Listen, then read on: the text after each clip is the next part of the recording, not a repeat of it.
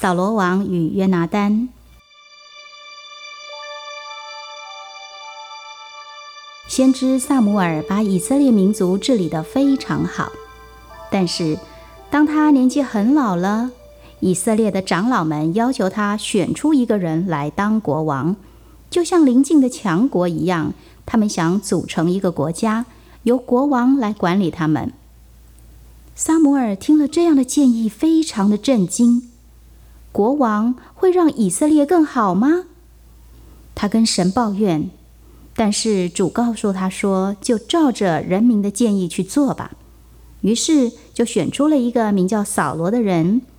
这个扫罗，他的个子比一般人又高又大。那个年代，以色列还没有会做铁器的工匠，以色列人都是去跟非利士人买农具。当然，非利士人也掌握了武器的优势，以色列人没有锋利的刀和剑可以使用。扫罗当上了国王以后，他增强了自己的权力，组织了一支3000人的军队。非利士人立刻感觉受到了威胁，因为这样会影响他们附近区域的掌控权。于是非利士人干脆就直接向以色列进军，跟扫罗的军队打起了仗来。非利士人有3000辆马车，有6000个马车战士，还有一大票的军队。当以色列人看见阵仗这么大的军队开进了他们的国土，全都吓坏了。扫罗大部分的军队一开始就逃了，他们到处找地方躲起来，有些人甚至离开了家乡，还有一些人干脆投靠了敌人。撒母耳传话给扫罗说，上战场之前必须先向神献祭。于是扫罗等候先知撒母耳来献祭。他等了7天，撒母耳还没有来。扫罗看着他自己的军队继续的分散逃离，他等不及了。要献的燔祭已经都准备好了，他就不顾神所设立的献祭的礼仪，他自己就主持了献祭。就在他快要完成献祭的时候，先知撒母耳正好赶到了。撒母耳一看就说，你在做什么？你太愚蠢了，这是一个信心的考验，你失败了，因为你不信任主。只有当你相信主，他才会保护你的王国，他会让你持续的担任国王，统管以色列。而现在你的王位不保了，主已经开始寻找另一个更适合他心意的人，那个人要接任你的王位，而且神会建立他的国家直到永远。当时非利士人在一个悬崖上扎营，正好俯瞰下一个隘口，而扫罗带着他逃剩下的军队呢，在敌军对面的悬崖上也扎营。那时他只剩下了600人。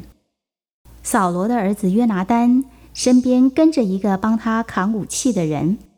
约拿单说，我们去偷袭非利士人，也许主会帮助我们。虽然我们只有2个人，但是主的胜利是没有人数限制的，对吗？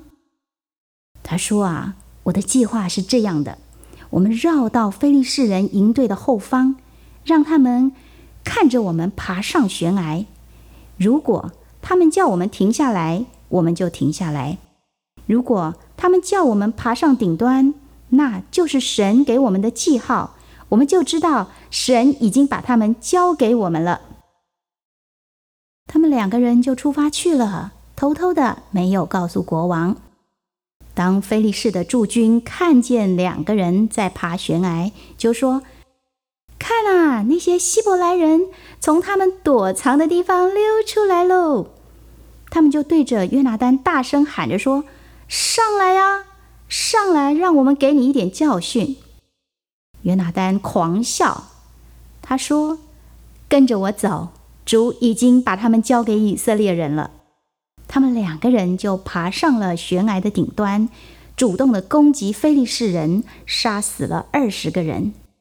这个消息就在非利士人的营队中开始传了开来，而且引起了慌张，突然这时候有震动发生，他们慌张，他们变成了恐惧，他们在地震当中开始往每个方向去分散逃避了。在扫罗营地的人看见了敌军的阵营在纷纷的逃命，就去报告国王。扫罗王说：来，点个名看看，是哪个家伙不见了？他们就发现了，是约拿单和帮他扛武器的2个人不见了。非利士人营地的慌乱，在扫罗聚集他军队的时候显得更加的强烈。扫罗的军队聚集起来，进入了战争状况。他们才发现，非利士人已经开始混淆到自己的人在攻击自己的人呢。原来呀，加入非利士军队的以色列人，现在又回过头来投靠扫罗和约拿单了。而且，原来躲起来的人也开始走出来，帮忙以色列人来战斗。那一天，剩下来的那段时间，他们全部一起合作，在追赶非利士人，而主给了以色列人一次大大的胜利。